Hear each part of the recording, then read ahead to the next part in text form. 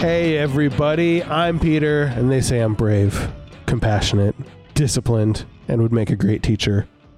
He's a bag of bones. It's Mike. Sweet. Together, we are Rebels, the podcast where we explore the Star Wars expanded universe through an episode-by-episode deep dive through the animated series Star Wars Rebels.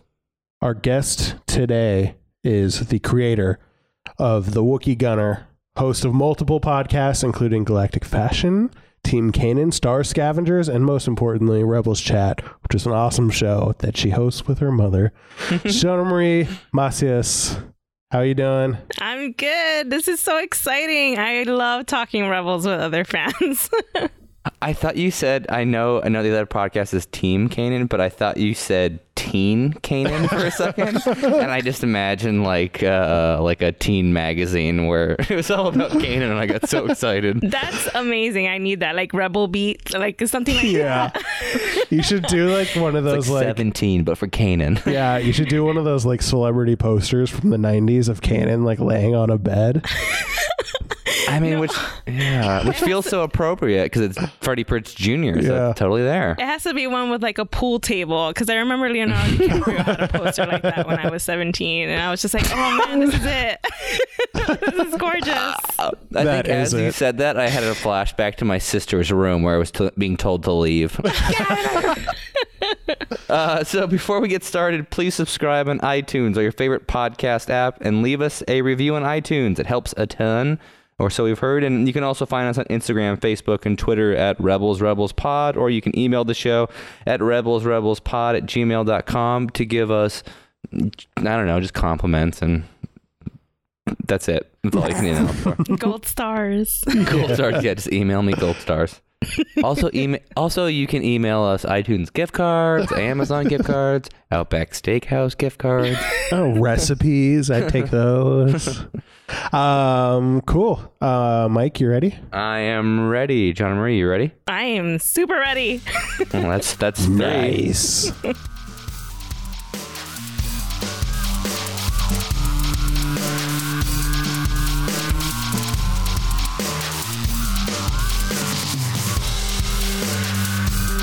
We are on Season 1, Episode 4, Rise of the Old Masters. Mm-hmm. The Rebel crew undergoes a rescue mission, only to face a powerful foe. I wonder who that is. We're on the Ghost for the first scene. They are doing some Jedi training on the top of the Ghost while it's in orbit. Yeah. And it's sick. I really like this shot. I thought this scene was gorgeous. I remember having it as my Twitter header for the longest time.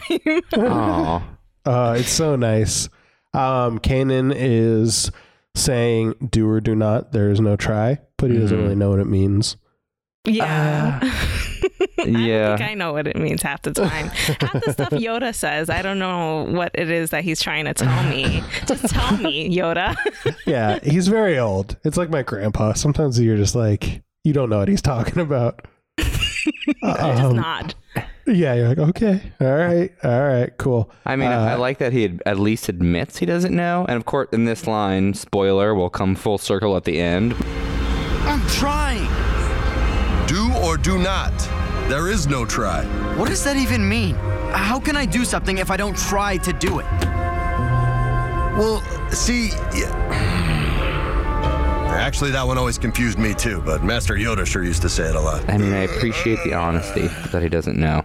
Yeah. But I don't know. I feel like this is one of like the three biggest Star Wars lines that is like stitched on a pillow. And this is the one line. Quick, what are the other two? Probably I love you and I know. Mm-hmm. And may the force be with you. Fair. And do or do not there. I feel like those are the three big ones for some. And now this is pod racing. That's one of them too. Let's try spinning. That's a good move. Oh man. Maybe for John Marie, I'll ask you, how do you feel about this line being in there? Is it like jostling? Are you cool with it? I actually thought it was a great callback to that line, and you know, he tells Ezra to focus on letting go, but he's sort of jumping into this and not really easing Ezra in. He's, telling him to stand upside down on top of the ghost while midair. He gives him the lightsaber. It's like, Kanan, you gotta step back a bit. Seriously. So, he needs to not give him all this, big vague information like do or do not. There is no try. And Ezra's 14 years old at this point. He's like, what does that even mean? I like that Kanan's just kind of figuring it out. Like, he'd never finished his trials. He's not really a Jedi. And he's just like, oh yeah, do or do not. There is no try. Like, super authoritative. And then he gets a question on it. He's like, actually, I never really understood what that means. Like, he doesn't really know what he's doing either. He's like a first year teacher. And so I like that. And it comes up in a lot of cool ways. He's just trying to figure it out. Yeah. I like that. Yeah. I will say I also enjoy how Zeb is he gets to sit in on these lessons, and Ezra is like super peeved about it, but then Kanan makes the argument like, well, there's always going to be distractions. But I still don't understand standing upside down, like the handstand thing. It's thematically, it's build those consistent. core muscles. Yeah. Well, while focusing. Yeah. And well, one of the things that I really like is like Zeb's like, oh, I thought this would be more entertaining. This Jedi stuff is boring. I'm like, how are you not entertained by a dude standing upside down on the top of a ship on one hand? Like, it's like some circus stuff. Like, that's awesome. And then he also burns him. He's like, no wonder your religion died. I'm like, wow, that's harsh, man. I know. And when I was watching that a second time around, I thought, man, why would you tell that to Kanan, who went through the whole thing Seriously. of trying to escape Order 66? Oh. And I thought, Zeb, man, that was a pretty callous. I know. Yeah, you're right. Yeah. Trigger warning for sure. Zeb's like that friend who's like quote unquote joking, but then like always takes things too far. Later on, you see it too. Like, he starts throwing those cartons at him and knocks him off the side of the ship. Yeah. They could have killed him. That was, oh man, what? Yeah, that's the end of Rebels. We get to this episode and Ezra just falls. Yeah, that was series finale. Yeah, shortest series ever. Yeah, yeah. I tried to do some research to find out what those like bottles are that they're throwing at Ezra when he's trying to deflect him with the lightsaber, and I couldn't figure out what it is. What do you think is in that bottle? It's like an empty bottle. It says it's garbage. Blue milk. I mean, that makes sense. That's the only thing there is in the universe. I guess. That's the only liquid in the entire universe. Blue milk and swamp water. Yeah. Because I also watched the Freemaker Adventures, and there's actually in the first episode you see the main character Rowan, who's also around. No, he's actually 12 in the show, and he's drinking from a blue milk carton, and that's what it was, and it looks exactly like the one that Chopper's just throwing at him. Nice. That seems like a waste. Then they're just throwing away their blue milk. They're probably empty, right? I would hope so. It's still littering, which I do not approve of. Oh, that's true. They were littering all over the right? I know. And it hits a lothcat. It's like endangering the wildlife. So funny. That was cute. Really, they're no better than the Empire. That's so true. I love those darn lothcats. So they start lightsaber training. This is another time where, as you mentioned, Kanan is in over his head and they're acting recklessly because Ezra just turns on the lightsaber and almost stabs Kanan in the face. So I thought that was supposed to be, in a way, a kind of callback to the first time Luke turns on the lightsaber in Kenobi's house on Tatooine. Totally. Because he didn't know what this was and he just turned it on. And I feel like every time I see that happen, I'm like, oh my God, be careful. Like, I'm not a dad, but the dad side of me is like, please put that down. You don't know what you're doing. And I feel like this was supposed to be like kind of reminiscent of that and like a whoa, you almost like impaled your master. So quick note, is this the first time we see that lightsabers have an adjustable setting to your height? It's gotta be. Is this the first? Yeah. I Because think so. Yeah. that's weird. I'm trying to figure out how your lightsaber knows how tall you are. Like, I know kyber crystals are somewhat sentient, right? Yeah, I would yeah. say so. Well, I mean, I just pictured it as like having like a small, medium, large button on the side. And you're Okay. just like, I want it extra long today. I wonder like how far it extends though. Like, could you make like a lightsaber javelin? Or like if there's like a Sith dude like running at you from across a football field, could you make it like 100 yards long and Go stab him? I really like that maybe it's unique to Kanan's, because Kanan, the way he constructed his Yeah. lightsaber, it's like he knew he needed it to be covert at some point in his life. So he was able to, take it apart in half and have the two pieces separate. So maybe he installed that feature himself. Yeah, I really like that, because one of my minor gripes that keeps coming up is I don't get why his lightsaber's in two pieces. It seems very inefficient. If you're getting sneak attacked, like you have to put it together before you can defend yourself. But I really like that he has to keep it covert, like he's undercover, trying not to be noticed. If someone's like, "What's this?" It doesn't turn on or look like a lightsaber. It's just like looks like a piece of junk. I like that. I'm gonna disagree with both of you and say that Kanan is way too cocky, and when he constructed his lightsaber was like, I'm gonna keep growing, like I'm gonna be pretty tall. Like, Yeah. I wonder if because we've mentioned Qui-Gon Jinn had a short lightsaber, so was that like a preference thing that he changed from day to day, or did he have this adjustable switch on there? Qui-Gon? Yeah. No, I don't think so. And Ahsoka has one short lightsaber. Yeah. Interesting. Oh, well, we'll keep pointing out the different lightsaber lengths as it goes through. Fascinating stuff. One thing I did think was interesting. So when Ezra falls, he gets force grabbed by Kanan, but like Ezra's like really far down by the time he went down. It was interesting to me how far away he could grab Ezra and just like lift him up. And well, Darth Vader could choke people like across the galaxy. I mean, yeah, but that's Darth Vader. Yeah. But I mean, that was across the galaxy. He was like looking through a HoloNet feed and like, I'm going to choke that guy. He could like, he could choke people via Skype. So, like 40 feet doesn't seem too great. I mean, it's wild for Kanan because he finished his training as a Padawan. But, yeah. Well, it makes me wonder why, like, when they approach the prison later in the episode and there's those two guards out there and they need to silently take him out, why doesn't Kanan just grab him from the ship from 100 feet away and throw him off the side? I'm going to say because we see in this series that Kanan, the Force does have a physical toll on his body. So I think he does reserve it for the times where he actually needs it. Because we see him and Ezra getting tired or fainting even from using the Force to a certain degree. So I like that. Maybe that. Yeah.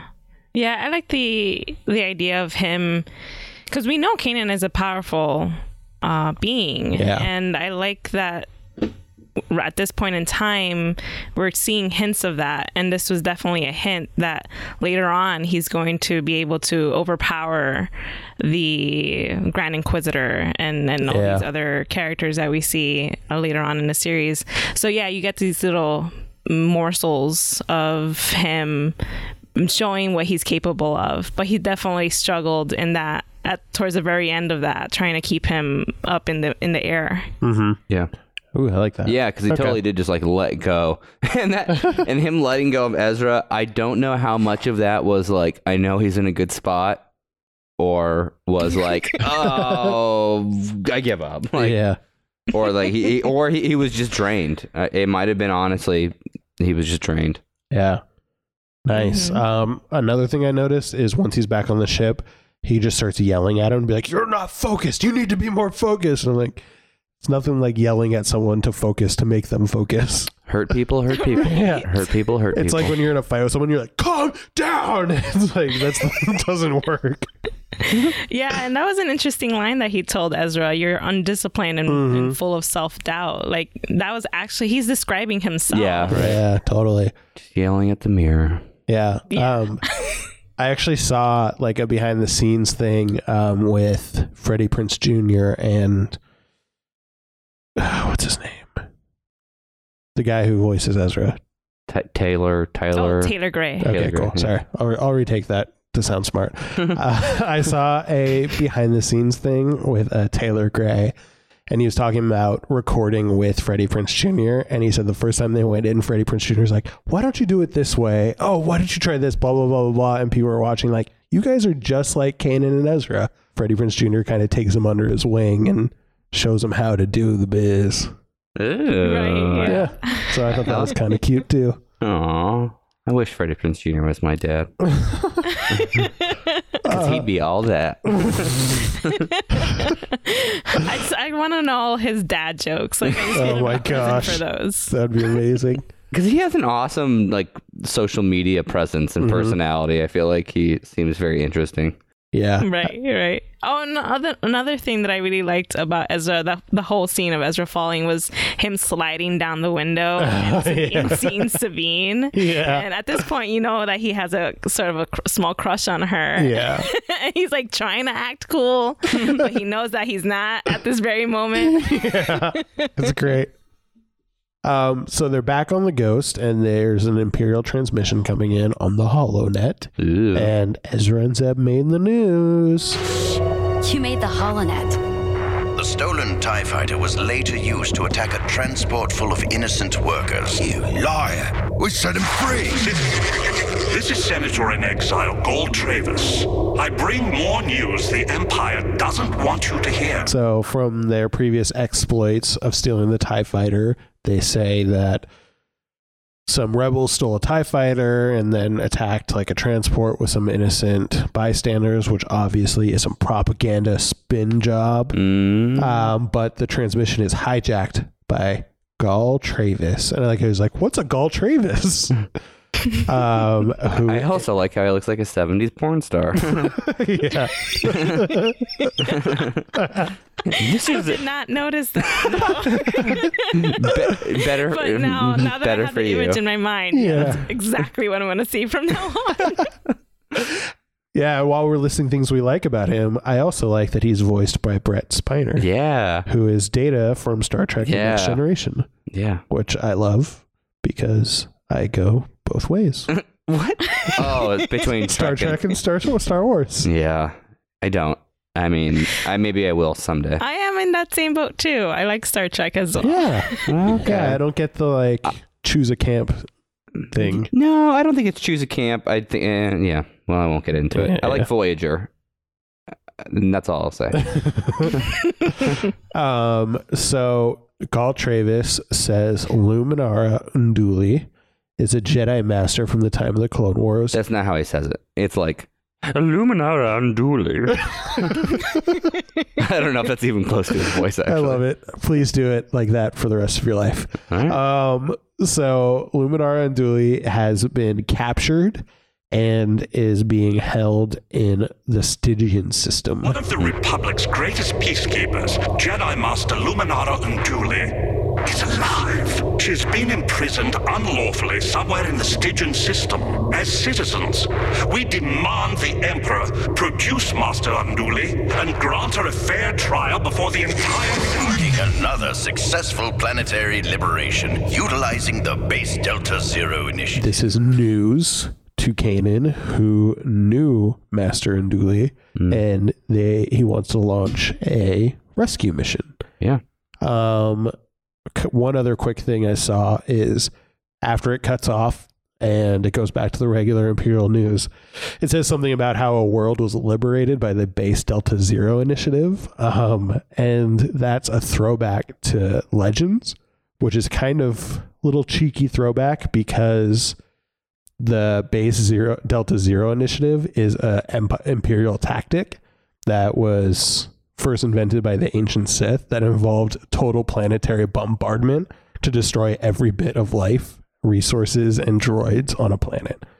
So basically in the Legends, if they did the base Delta Zero thing, they would just destroy everything on an entire planet, just bombard every inch of it. So to say that the planet was liberated by that is just kind of like a little throw into the Legends heads. Do you really think though that it's that it's still the same in canon? Do you think that's what they meant? Probably not. I think it's just like a little Easter egg for the people who liked the Legends. Gotcha. It would be interesting if, since they haven't perfected like the Death Star technology, if they were operating this secret plan before to just like surround a planet and kill everyone on it, even if they don't destroy the planet. But I don't really know if there's any any canon thing to back that up. Yeah, I remember at the time I was freaking out because then I thought ahead. I'm like, oh man, that's how they're going to end season 1. They're going to try to tackle Oh yeah. But yeah, I like to think of it now as an Easter egg more than the actual thing, because it gives me comfort in knowing that that's not going to happen to Lothal at any point in the future. Yeah. They're not going to Jeddah it. Yeah. I'm gonna use Jeddah as a verb. Yeah, we don't know yet. Who knows?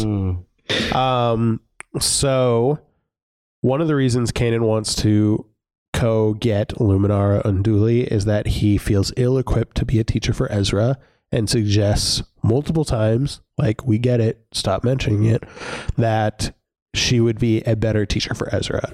This Luminara, you knew her? I met her. Once. She was a great Jedi Master. Brave, compassionate, disciplined.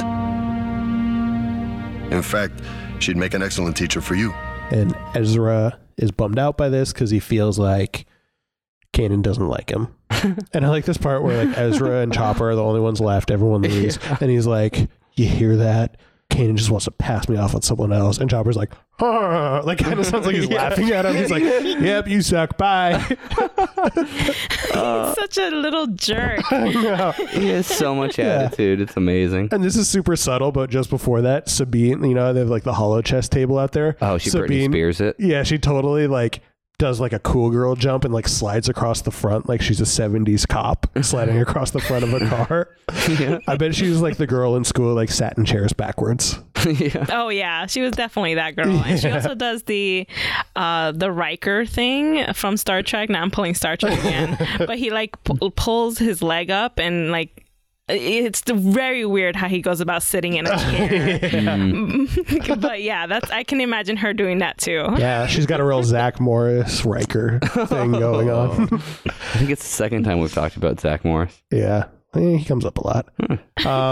So we're looking at plans for the Spire, which is a high-tech prison on Stygium Prime, and they're plotting their rescue mission.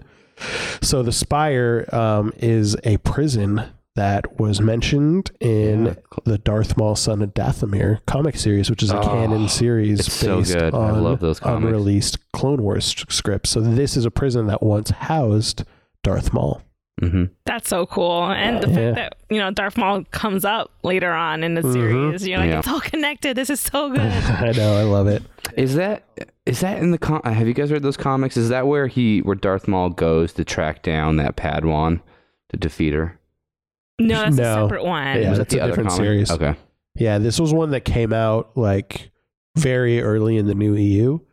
There were some old Clone Wars scripts that involved Darth Maul being in prison, and they scrapped it for the TV show, but they turned it into comics like kind of after the series went off. Those ones, okay. Yeah, they're pretty good. So their plan is they're going to go do a rescue mission. The details aren't that important, but the cool thing is they take the Phantom down. This is the first time we see the Phantom in the series. So they're taking the Phantom down. It's like a little attack ship that detaches from the main Ghost. And I have two questions about it. First of all, why would you want like a tiny, presumably not as strong or powerful ship to be your attack ship? And then secondly, just do you have general thoughts about the Phantom? Do you like it? Well, it was more of a covert sort of mission that they were going on, so I don't see the Ghost having been a good thing to take with you. Yeah. So yeah, the Phantom is small. It can escape very quickly and easily. Yeah. I don't think it has a hyperdrive, so yeah, that is a mistake on their part. In case they do need to leave out of the system very quickly. But yeah, I like the Phantom. I actually just recently bought the Lego set for a very expensive price on eBay because they're no longer in production. That's amazing. But it was so worth it. Wait, is That's it cool. just the Phantom, or is it the Phantom plus the Ghost? It actually came, there was a 2-in-1 box, so I was happy that I got that one because I wanted the Ghost as well. And so the Ghost and the Phantom, and you can actually put the Ghost into the Phantom. Oh my god, that's so freaking cool. Right? I still need to get the second Phantom and see if that one fits. I'm not sure whether that one fits into the Ghost. Holy crap, That's cool. I was at the same time. I feel like in defense of the Phantom, something that I like about it, and maybe not in using this. I like the Phantom. Oh, so no. I mean, I'm not attacking anyone. Oh no. Well, I also feel like something I was thinking about, like it doubles as an escape pod too, right? If your ship is, I mean, we haven't seen this happen because obviously the Ghost is still intact, but if the Ghost is going down, I mean, load up everyone into the Phantom and get out. Yeah. Yeah, I just thought I like it. I just thought it was interesting when you read about it. It describes it as an attack vehicle. I think it is more. I think John Murray's right. It's more of a covert. Yeah. It's kind of like that little rubber boat that like Navy SEALs use if they need to like get off their big carrier to do some covert Navy SEAL stuff. So I like that. I did a quick Google search, and it turns out that the second Phantom does fit Oh. the Ghost. Oh my god! Wow, what a time to be alive. If only I had the money. Yeah. There's still a few other things that I want to get, like the ATDP and the Chopper. There's also a Chopper Ghost set that came out of San Diego Comic-Con, an exclusive from their 2014. So I really want to get that as well, but I need another year to save up for a purchase like that. Yeah, I'm not really a collector, but I mean, I'm just kind of want to be an adult that makes Legos because it seems fun. And I want to do Star Wars Legos. So they go down on the Phantom, and Kanan jumps down and does some cool Kung Fu Kanan stuff because they have to be quiet and they don't want to use blasters. And then Ezra gets all cocky and jumps down before he's supposed to and smashes his head in the door and makes a big old commotion. I love Kanan's. What just happened? Yeah. I kind of feel like that should have given him a concussion because that was a pretty big fall. Yeah. That was, yeah. Meanwhile, Hera is hanging out in the Phantom. She's kind of like attached to the side. She's how they're going to escape, and it has a jamming signal. So while she sees something on the radar, and she's like, oh my gosh, that we have incoming. And it turns out that this like flying manta ray called a Tibidi shows up. R.I.P. Steve Irwin. Oh jeez, I was like, what are you? Oh wow. Oh yeah, that's right. Oh my gosh, I was in college when that happened. Yeah, that's all I thought when I saw these things is, you bastards.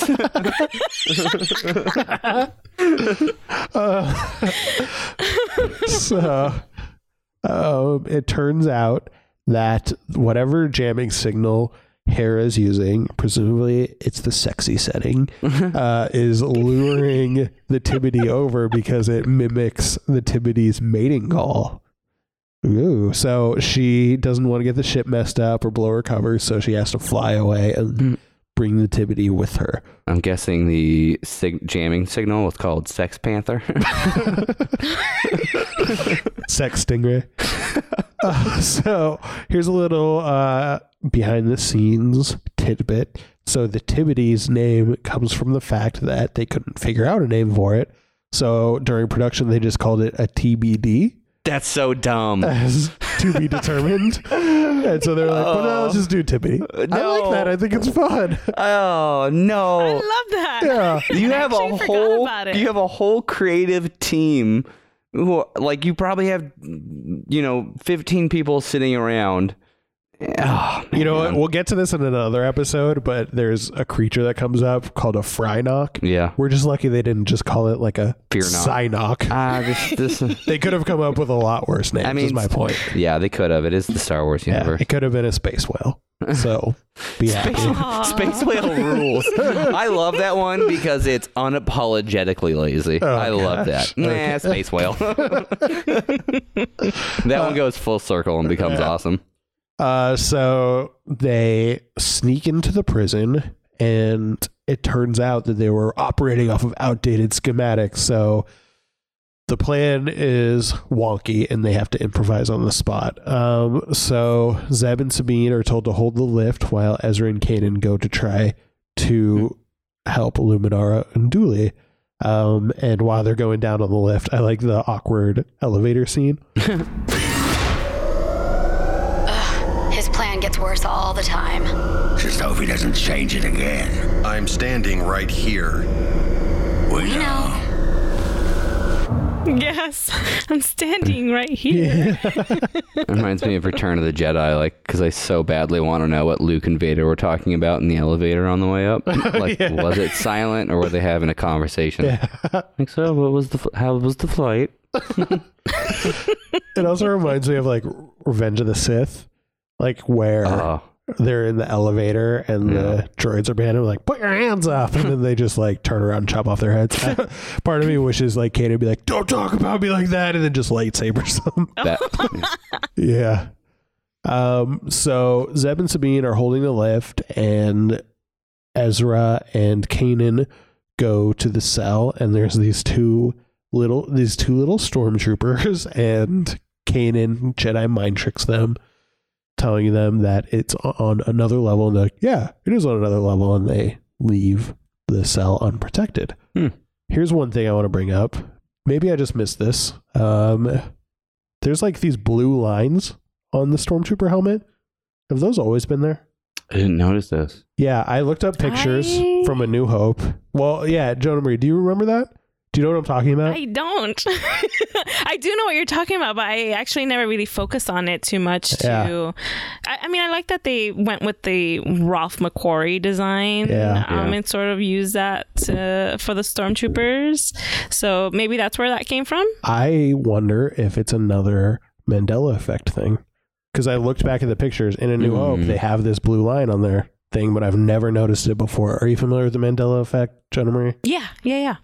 So what if we're in a parallel universe? We've talked about this on another episode, so I don't have to explain it. But what if we're in another parallel universe where stormtroopers had blue lines all the time, and then our universe didn't have blue lines and they merged? So in A New Hope, those fight the power. So in A New Hope, those stripes are definitely there. Yeah, that's what I'm saying. And there's that great website that's just StarWarsHelmets.com. Creative with names, once again. Yeah. And that's telling me that all Stormtrooper helmets have 11 to 14 stripes. All right, hit us up on Twitter, email us, let us know if you remembered these blue stripes as a child, or if we're in a parallel universe. And remember, everyone, the Death Star was an inside job. I don't remember, so I think we are. Yep, perfect. We've cracked that egg. Oh man, my life. I don't know anything anymore. Yeah. So Luminara Unduli is sitting in her cell, but something's not right. The hairs prick up on the back of Kanan's neck, and she glides into this box, which ends up being her sarcophagus, and she is actually dead. Oh man. Oh, so that's so sad. It is sad. It looks like her corpse was really preserved well, though. There's something I want to point out. It does. It's super creepy for a kid's show. Like, I was kind of surprised. Yeah, it is. That's why I like it. Yeah, I want to ask you two, because I was pretty confused about this. I got an answer, but I want to see what you think. What exactly is going on right now? Like, how exactly does this trap work? I think it was in an interview with a major outlet with Dave Filoni. He mentioned that it was the Grand Inquisitor himself who had executed Luminara. So when she's looking up at Kanan, she's actually looking up at the Grand Inquisitor at the time. And he never went into specifics on how it works, but in my mind, you go in, and then however this sarcophagus thing works, it probably sucks the life out of you. Maybe the air entirely, and then that's how you're perfectly preserved, because there's no oxygen, so your body doesn't decay the way it normally should. Do you have any theories, Mike? Theories about how this works, how the projection works, all that stuff. I have the answer. I'm just curious what you think. Well, okay, so it's a hologram, right? Yeah, so that was what was confusing to me, is I didn't know, like, is this a force trick that, like, the Inquisitor is tricking them into seeing her, or what's going on there? Well, because you only see, okay, I'm trying to remember, but you only see the ghost once you enter the cell, right? Yep. Mm-hmm. And so that's a hologram the whole time. So, Jonah Marie, I think you hit that part right. I think the bones, we know from the transmission, we see her being captured after Order 66 and brought to the prison, and she was executed in that room, and they just leave her bones in that room in a preserved state. So, like, her force essence is imbued in that specific room. So Jedi are attracted to that room.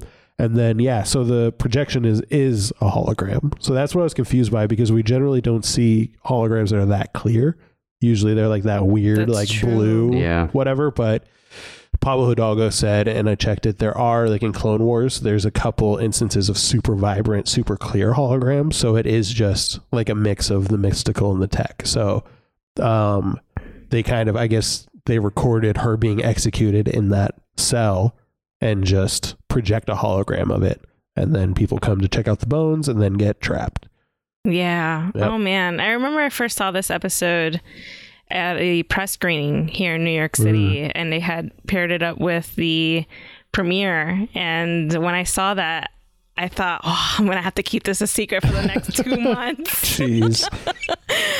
Because it really like shocks you that they did this to her, and that they're using her bones. Like I wish in like if the story had taken place in another form of media, like I wish they could have taken the bones with them so that they could, rest her and have her rest in peace, really. This is so dark. Like, the more I think about it, the more I hear you guys talking about this, I'm like, man, that's such a dark ploy to, like, okay, we're going to execute this person and keep their bones and, like... Yeah. And an interesting thing, too, is in Legends, they established that she was killed in Order 66. Yeah. So, like, did the Emperor just be like, keep a couple of them alive for this trick? Or did she just happen to get captured instead of killed? I don't know. Yeah. It sounds like something that the Grand Inquisitor was more involved with, since he's the Jedi hunter. So he has to come up with an interesting way to capture all these remnants that are running around the galaxy. Yeah, totally. Another interesting thing that Pablo Hidalgo said is he kind of hinted, he wouldn't say, but since the Inquisitor isn't super strong in the Force, he hinted that other Force users might be aiding this trick. So I don't know what that means, but oh my gosh. Okay, so I'm trying to remember, and Unduli during Order 66 was alongside Yoda on Kashyyyk, right? Yes. She was fighting in that battle. I don't remember if she was literally standing next to Yoda. Well, during Order 66. So she was there. Yeah, I don't know if it ever actually says she was captured during Order 66. So I think maybe you're right. It might be like an Inquisitor thing. Like, she got away, and instead of killing her, the Inquisitor was like, I'll capture her. I have an idea. Yeah. Cool. I wonder what Jedi have fallen in trying to rescue her. Well, who else has fallen for this trap? That's a good point. Oh. Or who else will? Because, I mean, Kanan made an effort to say that we should spread the word that that's not her. But at the same time, you can't really reach everyone. So who else in the future will fall to this trap? Yeah, that's interesting. And it makes me, this is something I always wonder, is we know some of the main players that are alive during this time. Are there other Jedi that are still alive that have escaped Order 66? Oh, I'm sure. Obviously, they escaped because the Inquisitors wouldn't exist if some didn't exist. But how many have they hunted down so far? How many are still around? True. I know Quinlan Vos is one, apparently, in a comic recently. I didn't see that. That's interesting. Oh. So that was nice. I'm trying to remember who Darth Vader took the crystal from. Did you read that comic? I didn't read that one. Oh, it was I'm cool. Out on that, There's this. Oh man! So the newest Vader series, I won't ruin it, but it kind of goes. It like begins directly after Revenge of the Sith. Like it starts immediately after he goes no. That's amazing. And then it's like bam, like that's where the comic starts. And I won't. You have to read it. I won't give it away to listeners. But yeah, he has to track down a Jedi who survived 66 because how Sith get their kyber crystals is by killing another Jedi and taking their kyber crystals. Ooh, that's cool. So in essence, they kind of corrupt a kyber crystal, and that's why the kyber crystal turns red, because it's almost the kyber crystal bleeding. It's really interesting. I didn't know that. I've already given away too much, and so I'll stop. But check out these new Vader comics because they're cool. That's cool. I will. I didn't realize that. Oh man, that's fascinating. Yeah, it's really wild. So, as established, it's a trap. And the Grand Inquisitor comes out, and he says no reinforcements are coming. They're jamming all the signals out of the cell, and he corners Ezra and Kanan and pulls out his lightsaber. No. I am the Inquisitor. Welcome. The reveal of his weird lightsaber that seems super doesn't seem useful at all. Like, when would you ever want that stupid spin setting? Like, I feel like you have to hold it so far away from you. I actually didn't like this very much, but I saw an interview with Dave Filoni, and he said something that I thought was kind of interesting. He calls this the cheat mode lightsaber. Because I had that controller for N64. It was great. Yeah. So the reason they did it like this is because the Inquisitors aren't Sith. Yeah. They aren't classically trained. They're not as powerful as Darth Vader or something.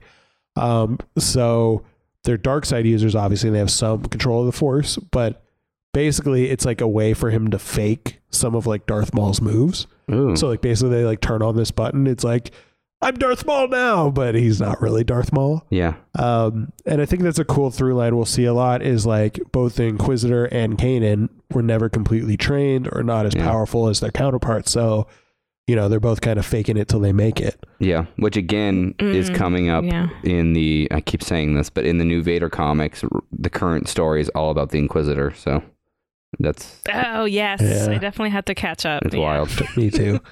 This lightsaber too was created on initial designs for the Force Unleashed video game. Ooh, which was a cool game. Right. Yeah, the best game ever. Because Amy Beth Christensen had designed it. Yep. Ooh. Yep. And she worked on both the video game and this series. And I saw an interview with her. She's like, "Yeah, we need a lightsaber." Oh, I liked this one I made before, so I think that's kind of cool. So they fight, they do a little duel, and he mentions that Kanan relies on Form 3 to a ridiculous extent. To a fault, yeah. Yeah. And the thing that caught me about this is like, he was like, how do you know this stuff? And he goes, the archives are quite complete. So like, he's kind of just like a book nerd. Like, he's like, he just spends time in the library like, ooh, I'm going to study Form 3. Okay, yeah. And I'm bringing up the comics a lot right now, but this is the best thing that's happened in any comic so far ever. So spoiler alert. Again, in this new series that centers around the Inquisitor, Darth Vader, and my favorite Jedi of all, Jocasta Nu, the librarian. She goes back to the archives after Order 66 because she wants to like ensure they're safe. She wants to go get this one like holo card that has all the information so she can protect it for future Jedi. And while she's there, you see in the archives the Inquisitor just sitting at a desk with his feet on a table. Nerd. Reading archive books. Just tons and tons of books. So he's there like going through troves of information. And then where the comic ends, the next one hasn't come out. Like Jocasta Nu like jumps down and is like, "Don't touch my books!" And I was like, "Holy crap! I love you so much." So yeah, no, he's totally. So it's canonical that he's totally all up in the archives. That's great. But and interesting. This is one of the first canonical mentions of. I don't know if it's the first of forms. Because, I mean, unless you guys know otherwise, this is a pretty EU thing, old EU thing. Yeah, I don't recall it coming up in any of the new material. And when I heard it, I thought, yeah, I don't know what that is, but it sounds cool. Yeah. Because I'm not all that familiar with the EU, all that. So, and I was just thought, yeah, and I really want them to dive into the stuff a little bit more. I remember, so back when I was in college, and this was like a real college. It wasn't like a nerd college or anything like that. They had all the different clubs. And it wasn't Hogwarts. Unfortunately, it wasn't Hogwarts. But they had a bunch of clubs, and one of the clubs was Lightsaber Club. And you would go to a field and have lightsabers that you created, and they would teach you all the forms. And you would like stand in a field and do drills on like, I use form 4 and like learn all the... Who uses form 4? What an idiot. Oh my God. It was amazing. I never did it, but I would go out and watch them every once in a while. It was so cool. Oh man, I want that. I want to create a lightsaber club. So, so I want to dive into the other forms later, but Form 3 specifically, I thought I'd talk about here because this is what, and if you've read the Kanan comics, which are another terrific series, actually one of my favorite comic series that Marvel's come out with is the Kanan series. Yeah. You see him learning Form 3 from his master, Depa Billaba, and Form 3, which is called Soresu, in each form has like a formal name and then like a more casual name, or like this one is called the Way of the Mynock. Why would you want to be like a Mynock? But it sucks. I know, dumb. But it was developed to defend against blasters specifically. So it's kind of ironic that Depa Billaba didn't survive Order 66. Burn. So it is characterized by a tight, efficient movements that shield the Jedi's body, using the lightsaber primarily as a defensive weapon to deflect blaster bolts. And the practice of Form 3 is an important reflection of Jedi philosophy because it emphasizes the Jedi belief in calmness and non-aggression, kind of for defense only, right? And so they're using Form 3. It has someone who's doing it has to center themselves in the Force to anticipate opponents' movements and successfully block blaster fire. And some notable practitioners are Obi-Wan, Luke, Kanan, and Depa Billaba.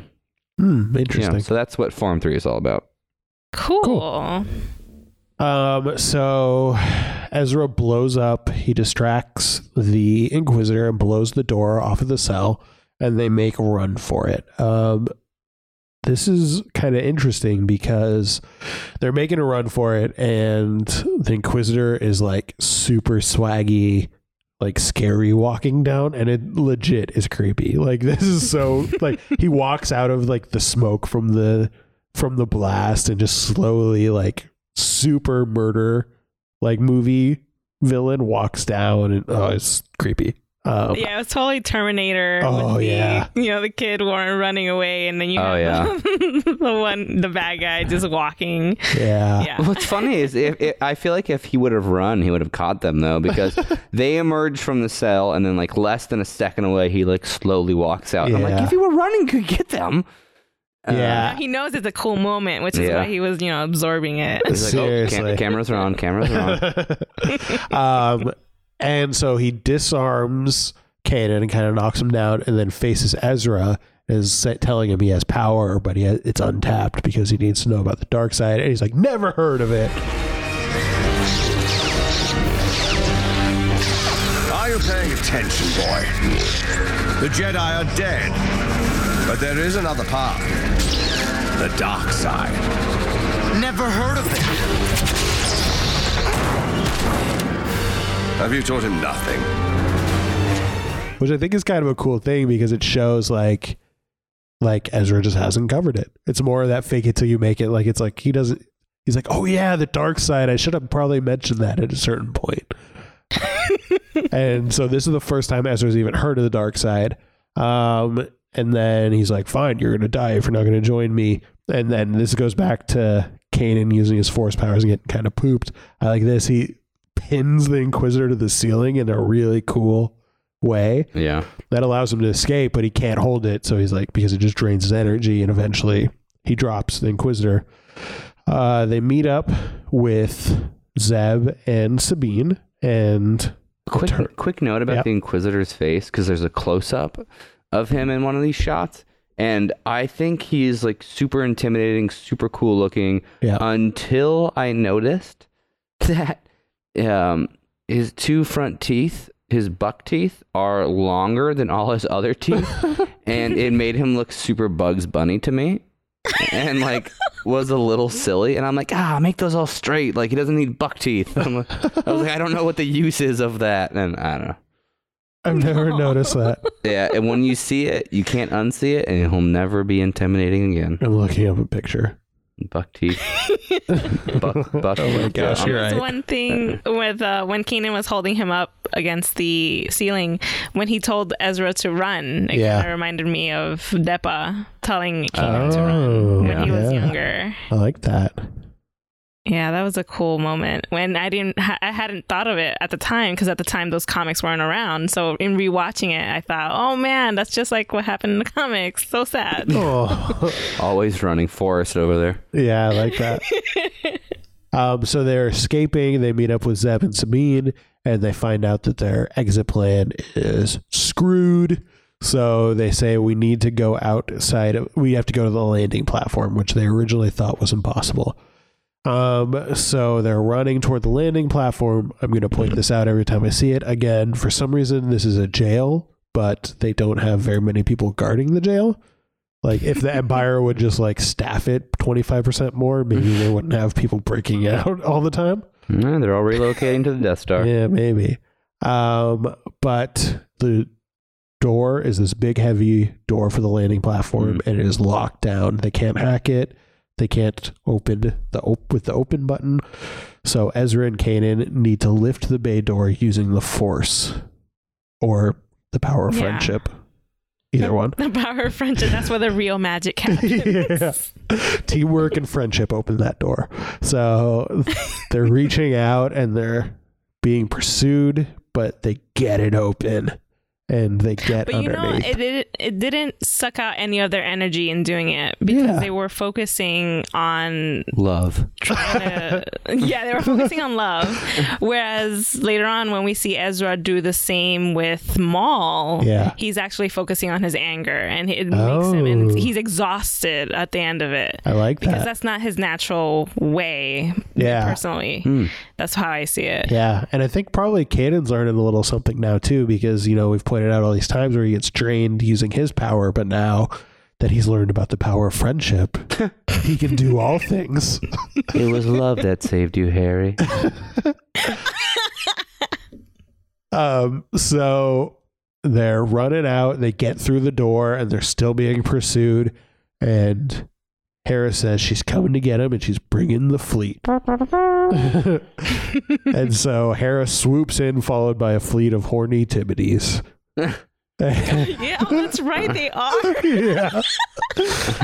And so they do some stuff. I'm not really sure how they help that much, but they did cause a distraction and attack all these people. Do you think all the noises that they're making, the Tibbities, all the noises probably would roughly translate to like, hey girl, yo girl, what's up? Hey girl, what's up, girl? Hey girl, hey, yo girl, what's up? That's so true, yeah. Yeah, I like how it's just like, I guess Hera is just like, attack those stormtroopers, like, yeah girl, okay, sure, yeah, whatever for you. Yeah, baby. Yeah, we got you, I'll baby. take care of that for you. Yeah, you're good. So Hera comes in and swoops them up, and there's a really cool thing right here where Inquisitor throws his lightsaber as like a death frisbee. And I love Kanan, the froth. He's like, I love the froth. yeah. And then Kanan just like last second force senses it, uses his lightsaber to knock it away. I thought that was a really cool thing. And then they get on and they get away, and the Inquisitor is left with nothing. Yes, he's quite angry at this point. Yep. We're back on Lothal, and Kanan and Ezra have a heart-to-heart. It turns out, after experiencing the power of love and friendship, Kanan now understands there is no try, only do. Beautiful. I'm not going to try to teach you anymore. If all I do is try, that means I don't truly believe I can succeed. So from now on, I will teach you.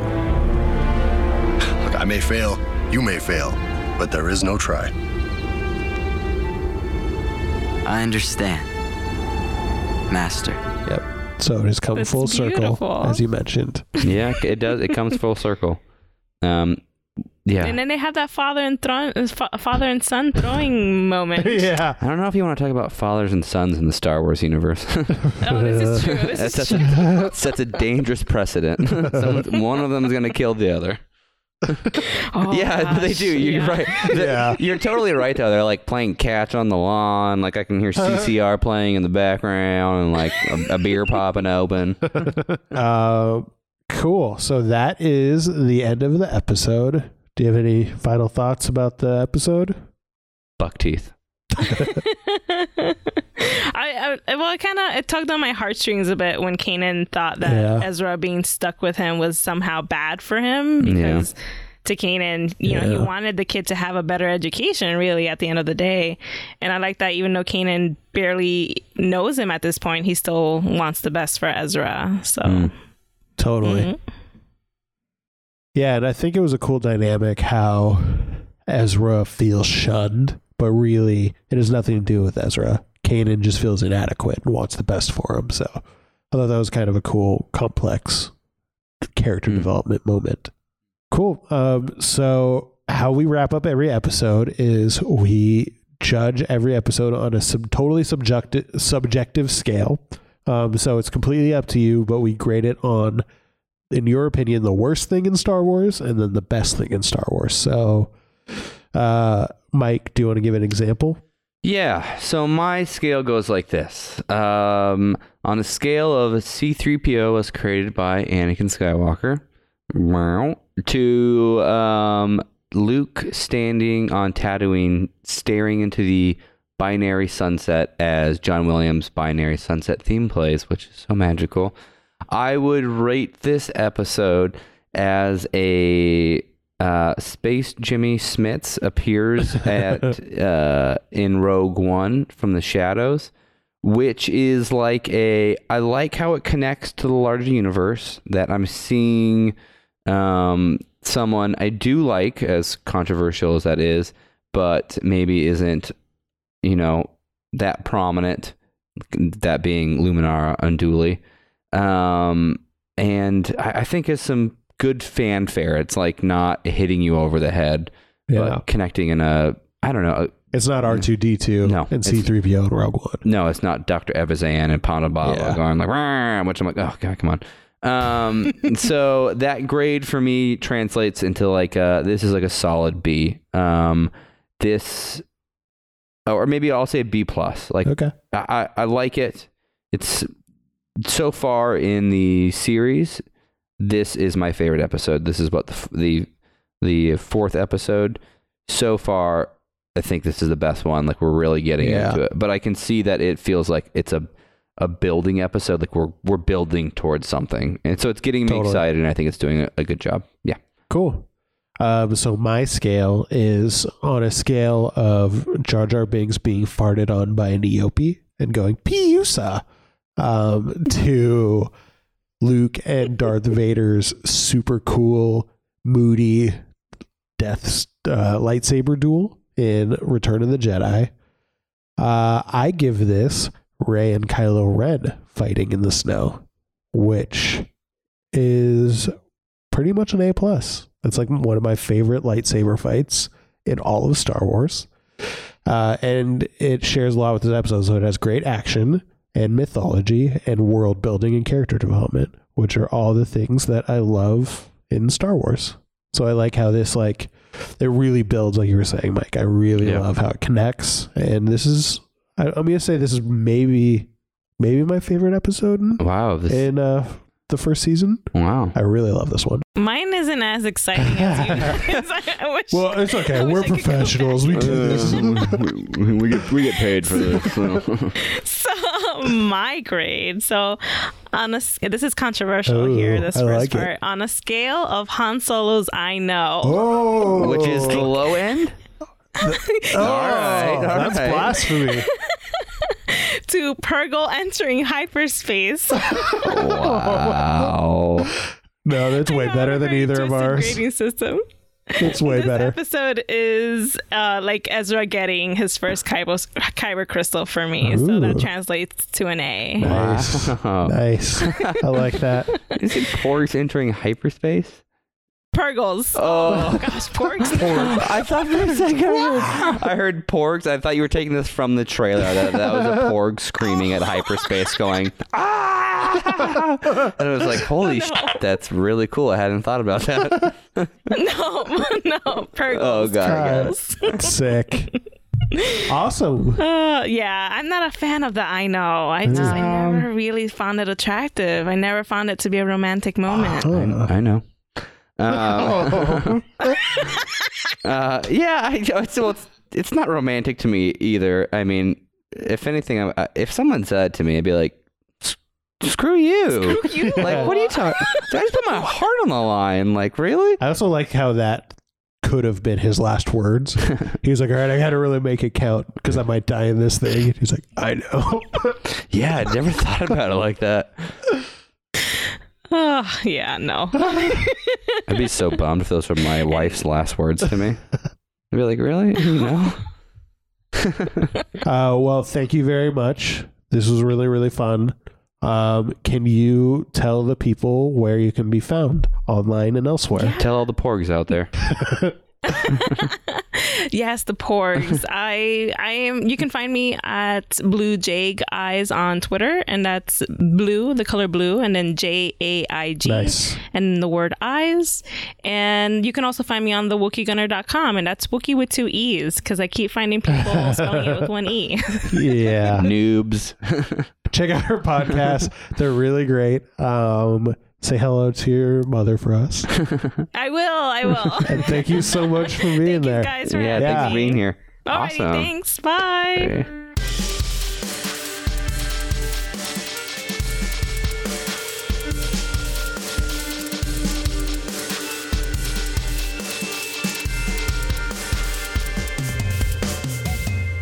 All right. Well, it's that time of the episode again where we do some deep dives. Yeah. All right. Today, we are going to be doing a little character portrait on Depa Billaba. Is that okay? Yes. You sound hesitant. I never hesitate. Okay, let's go. Depa Billaba is a human who was born on Chalacta. Now, okay. Yeah, okay. So, Chalacta is a planet which has no interesting or notable history. Couldn't find anything. It's pretty boring. Like Canada. It's, but Pablo Hidalgo had to clarify in a tweet early on that Chalactan is a culture and a heritage, and that Billaba is biologically human, not biologically Chalactian. I don't know. Like, it was like a thing for like some people are like, oh, Depa Billaba, but she is, she's not human. And I don't know. I guess it was a thing. I don't know. I always just assumed she was human. So it's kind of like, so Han Solo's technically Corellian. Yeah, exactly. But he's a human. Yeah. Okay. That makes sense. Yeah. Okay, cool. I don't know why it doesn't make sense to some people. Like Padme is Nabian. Yeah. Colonialism, guys. It just, okay. And so she became a member of the Order at a young age, where she was trained by, any guesses who she was trained by? Jocasta Nu. Mace Windu is was her master. Dexter Jettster. No. Darth Vader. Yes. Balaba, was later appointed to the council alongside her former teacher, Mace Windu. You can see her she first appears in The Phantom Menace when Qui-Gon is like presenting Anakin to the council. You can also see her at Qui-Gon's funeral. She's also in Attack of the Clones at the council, but she didn't have to come back to the set for that. They just like archive footage, which kind of sucks for her. I wonder if she gets paid for that. I don't know, because it was already filmed. I bet not. Huh. It's like archived footage. So she had a sister named Sar Loboda, and Loboda first appeared in Attack of the Clones. Okay, so in my research of her sister, I came across, this is on Wikipedia, some really strange phraseology that I still don't quite understand. So I'm just going to read this to you as is, and I want to see if you understand what's happening. Mm-hmm. So, okay, Sayre Loboda is Depa Balaba's sister. They don't share the same last name, so I guess step-parent. The character was originally intended to be Depa Balaba. However, the actress used to replace Balaba's portrayer, Deepika O'Neil Jyoti, looked too similar to Balaba. This led to the creation of Loboda as a separate character. I don't know. I'm having a hard time following. I sat down for so long trying to figure out what they meant. Something happened during filming, and they're like, I still actually don't understand. See, I could see the other way around happening, where they were originally two characters, but they looked too similar, so they just said, we just need one character. I can't think of a circumstance where they're too similar, so make them like two separate sisters. Like, was it one, like, maybe it's like a Darth Maul kind of thing where Ray Park was originally just going to train and be like a stunt guy. Maybe there was like the actress who was playing Depa Balaba and then the stunt person for Depa Balaba, and they just liked them both, so they put them both in the movie. No idea, but somehow something on set created a sister for Depa Balaba. Sister. So as a child, Balaba was held as a captive by not just pirates, but space pirates who killed her parents. She was rescued by Mace Windu, all right, a member of the Order, and he brought her into the Order. Balaba became his Padawan and trained until she was a master. So Depa Balaba's stories, we've talked about it a little bit, but it's really cool in the comics, and I won't go too deep into the comics, but basically, during the Clone Wars, she took on Caleb Doom as her Padawan learner, Kanan. And after the conquest of Kilar, the two were attacked by Balaba's battalion of clone troopers after the execution of Order 66. So Balaba basically sacrifices herself and allows Kanan, or at that time Caleb, to run away and go into hiding. But a little bit behind the scenes, Depa Balaba was based on early design of a Jedi Council member for The Phantom Menace and had a, quote, spiritually inspired design. Which I'm like, is that problematic? Like, is that racist, even if it's like semi-positive or like culturally reductive? Judging from the prequels, yeah, I guess it fits perfectly. Like, spiritual inspired design, quote unquote, is probably just means like Asian-y. Yeah. George Lucas is probably just like, make it Asian-y. It's like, we can't say that. I don't know, make them like Indian or... So Balaba was portrayed by the actress Deepika O'Neil Jyoti in The Phantom Menace. And so besides this movie that she's in, she was in 5 episodes of a unaired TV show that I could not find for the life of me called Gimme 6. What? Yeah, let me talk about Gimme 6. It's a show about an old abandoned theater in London where 6 kids uncover some old magic and discover the power of teamwork. Oh. I can't find that show anywhere. So basically, Phantom Menace is the only thing she's ever in, ever. I thought that was a Star Wars show that never aired. I was very confused. Just some weird show. And it makes me wonder how she got cast in this, because it's very odd. I don't know. I mean, she's a background character, so she could have just been walking down the street. Yeah, so Balaba, like I said, she was the focus of a lot of now non-canon Star Wars Legends stories, and these stories were included in this book Shatterpoint, which I'd never read, but it reveals that she was the former Padawan of Mace Windu, which they brought into canon, and then chronicled her fall to the dark side of the Force. Ooh. So some elements of her backstory, such as her species homeworld and tutelage under Mace Windu, have now become official. She did appear quite a bit, just in reference in The New Dawn, where Kanan talks about her. Yeah, and so that's Depa Billaba. Nice. Yeah. Thanks. Sure.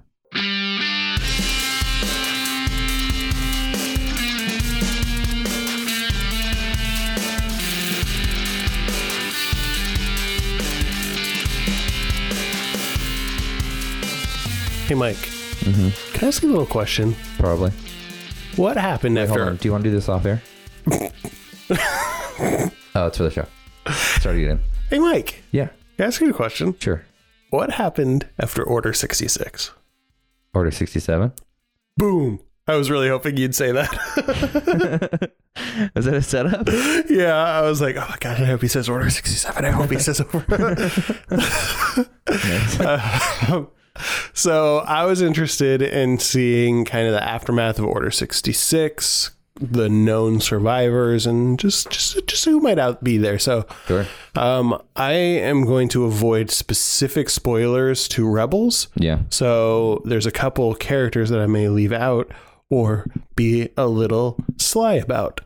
Okay. So Order 66, as we know, was the culmination of the Sith Master Darth Sheev Sidious's plan to overthrow the Jedi Order and institute Sith rule over the galaxy. Sure. So about 10 years before the Clone Wars, Jedi Master Sifo Dyas, who was gifted with the power of foresight, saw a coming war and the destruction of the Jedi Order. So he freaked out. He didn't know how it was going to happen, but he was worried. So he argued to the Jedi Order and the Senate that they should bless the creation of an army, but they said, no way, Jose, and they kicked him off the Jedi Council. So that answers one question for me, because they mention in Attack of the Clones that the clone army was ordered by Jedi Master Sifo Dyas, and I never really knew, was that like a pseudonym or was that some secret thing that Sidious was doing? It was unrelated to the Sith plan. And you've never seen the Clone Wars episodes where they really flesh that out? Well, yeah, I meant like when I first saw it in theaters. Okay. I was confused by it. So what ended up happening was Sifo Dyas pretended to have permission of the Senate and enlisted the cloners of Camino. Wait. The cloners of Camino. There it is. Camino Saber Dart. To create a secret clone army, which inadvertently set the destruction of the Jedi Order into motion. Are you going to talk about why Sifo Dyas is named Sifo Dyas? Backstory? No. That's interesting. Yeah, you can. Well, it was a typo that George Lucas liked, because originally it was going to be a pseudonym for Sidious. So it was going to be Sido Dyas. So Sidious. And someone typed in Sifo Dyas, and he was like, oh, actually, I'd like it being someone else. Let's go with that. That actually is better, too, because that would be so stupid. If you're like, yeah, I'm an evil mastermind, but I want to leave clues. Yeah. So, there you go. So, this set him into the sights of the Sith. And so, Darth Sidious and his apprentice Darth Tyrannus convinced the Kaminoans to install a biochip into the clones to ensure compliance and obedience. So Sifo Dyas ordered the army. Unknown to him, Sidious had this chip put into their heads. And so the Kaminoans thought it was just to help them follow orders, but really it had the secret Order 66 protocol, which upon its execution caused the clone troopers to turn on their Jedi leaders and kill them.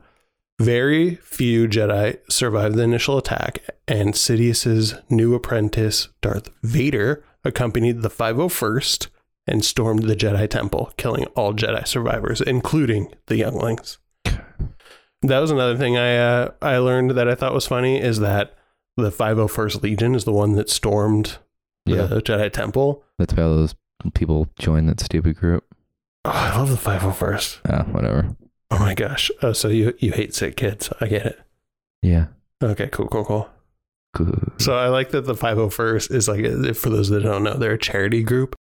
It's really cool. I didn't know it was a charity. Yeah, I know. Someone has egg on their face. Yep. So they're like a charity group that makes these really cool and intricate stormtrooper armor designs, and they're really, really good. They look right out of the movie, and they like visit children's hospitals and do events to raise money for, things like sick kids who Mike doesn't care about. Oh, now I love it. Now they're trying to revitalize me young life. I know. So I like, in my head canon, like they're the 501st from the movies, and they're trying to like, hey guys, super sorry about that. Make repent for killing all the younglings in the temple. How long do clones live?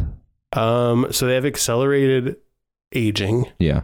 I read that it's around they age at about 3 times as fast. Okay, so maybe 30. Yeah. So I mean, I might be wrong about that. That's just off my head. But so it's estimated that less than 100 Jedi survived Order 66. Yeah. And it marked the beginning of the Great Jedi Purge, which stretched on for years and would claim the lives of almost all remaining Jedi. Yeah. So 100 Jedi, that's about 1% of all Jedi survived. So here's a quick list of Jedi who we know survived in canon as of today. So, we will know or presume. So Ahsoka Tano, we don't know yet. She left the Jedi Order before completing her training, and her whereabouts are currently unknown.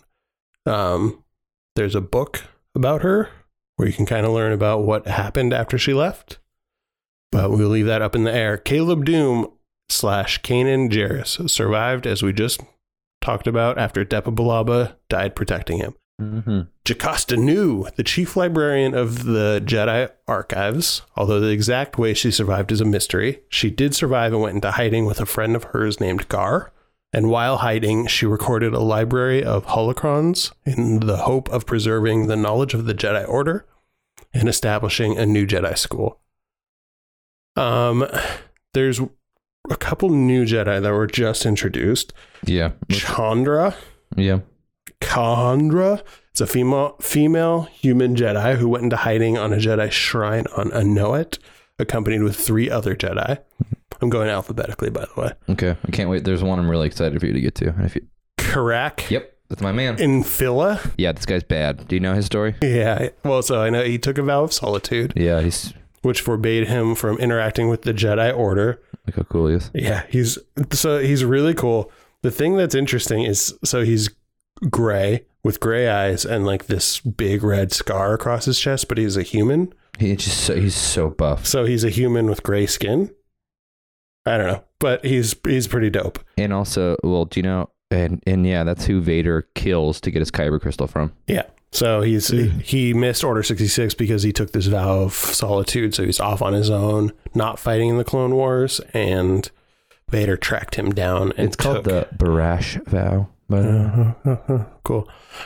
Knight is a former Jedi Temple guard who became disaffected with the Jedi Order after the false accusation and hunt for former Padawan Ahsoka Tano. Yeah. He ultimately fell to the dark side and managed to avoid harm during Order 66 by complying with the Empire. Luminara Unduri, we learn her ultimate fate in this episode, but she served alongside Yoda on Kashyyyk and was presumed dead, but was actually captured and executed by the Grand Inquisitor much later. Mususuil, I think that's right, is a female Jedi who also hid in the Jedi Shrine on Anoet. Nuhj, Nuhj, is a Nikto Jedi who also escaped and hid in the Jedi Shrine on Anoet.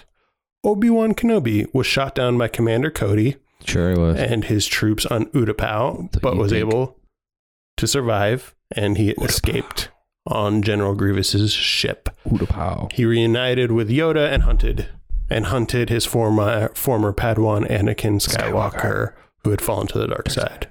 After mistakenly thinking he had killed Skywalker, he brought Skywalker's son to Tatooine and spent the better part of his life watching the young Skywalker from a distance. Quinlan Vos is a male Kefar Jedi Master. Details are unknown, but his name is listed among presumed survivors of Order 66 that was compiled by Sheev and given to Vader. Uvel, this one's kind of on shaky ground canonically, but in an episode of Star Wars Insider, Alexander Freed, who's an author and wrote a bunch of Star Wars stuff and worked for Dark Horse Comics, confirmed that a male Jedi Master named Uvel survived with a bunch of Jedi artifacts and hid on an abandoned Geonosian colony on a nameless moon. Wow. Yoda led the Republic's war effort on Kashyyyk, but avoided death by sensing danger and cutting the head off of some treasonous clones. It was cool. With the help of Chewbacca and Tarful, Yoda escaped the planet, met up with Obi-Wan Kenobi. They successfully disabled a trap set to lure Jedi to the temple, but Yoda faced Darth Sheev in a duel and was unable to defeat him and went into hiding on Dagobah.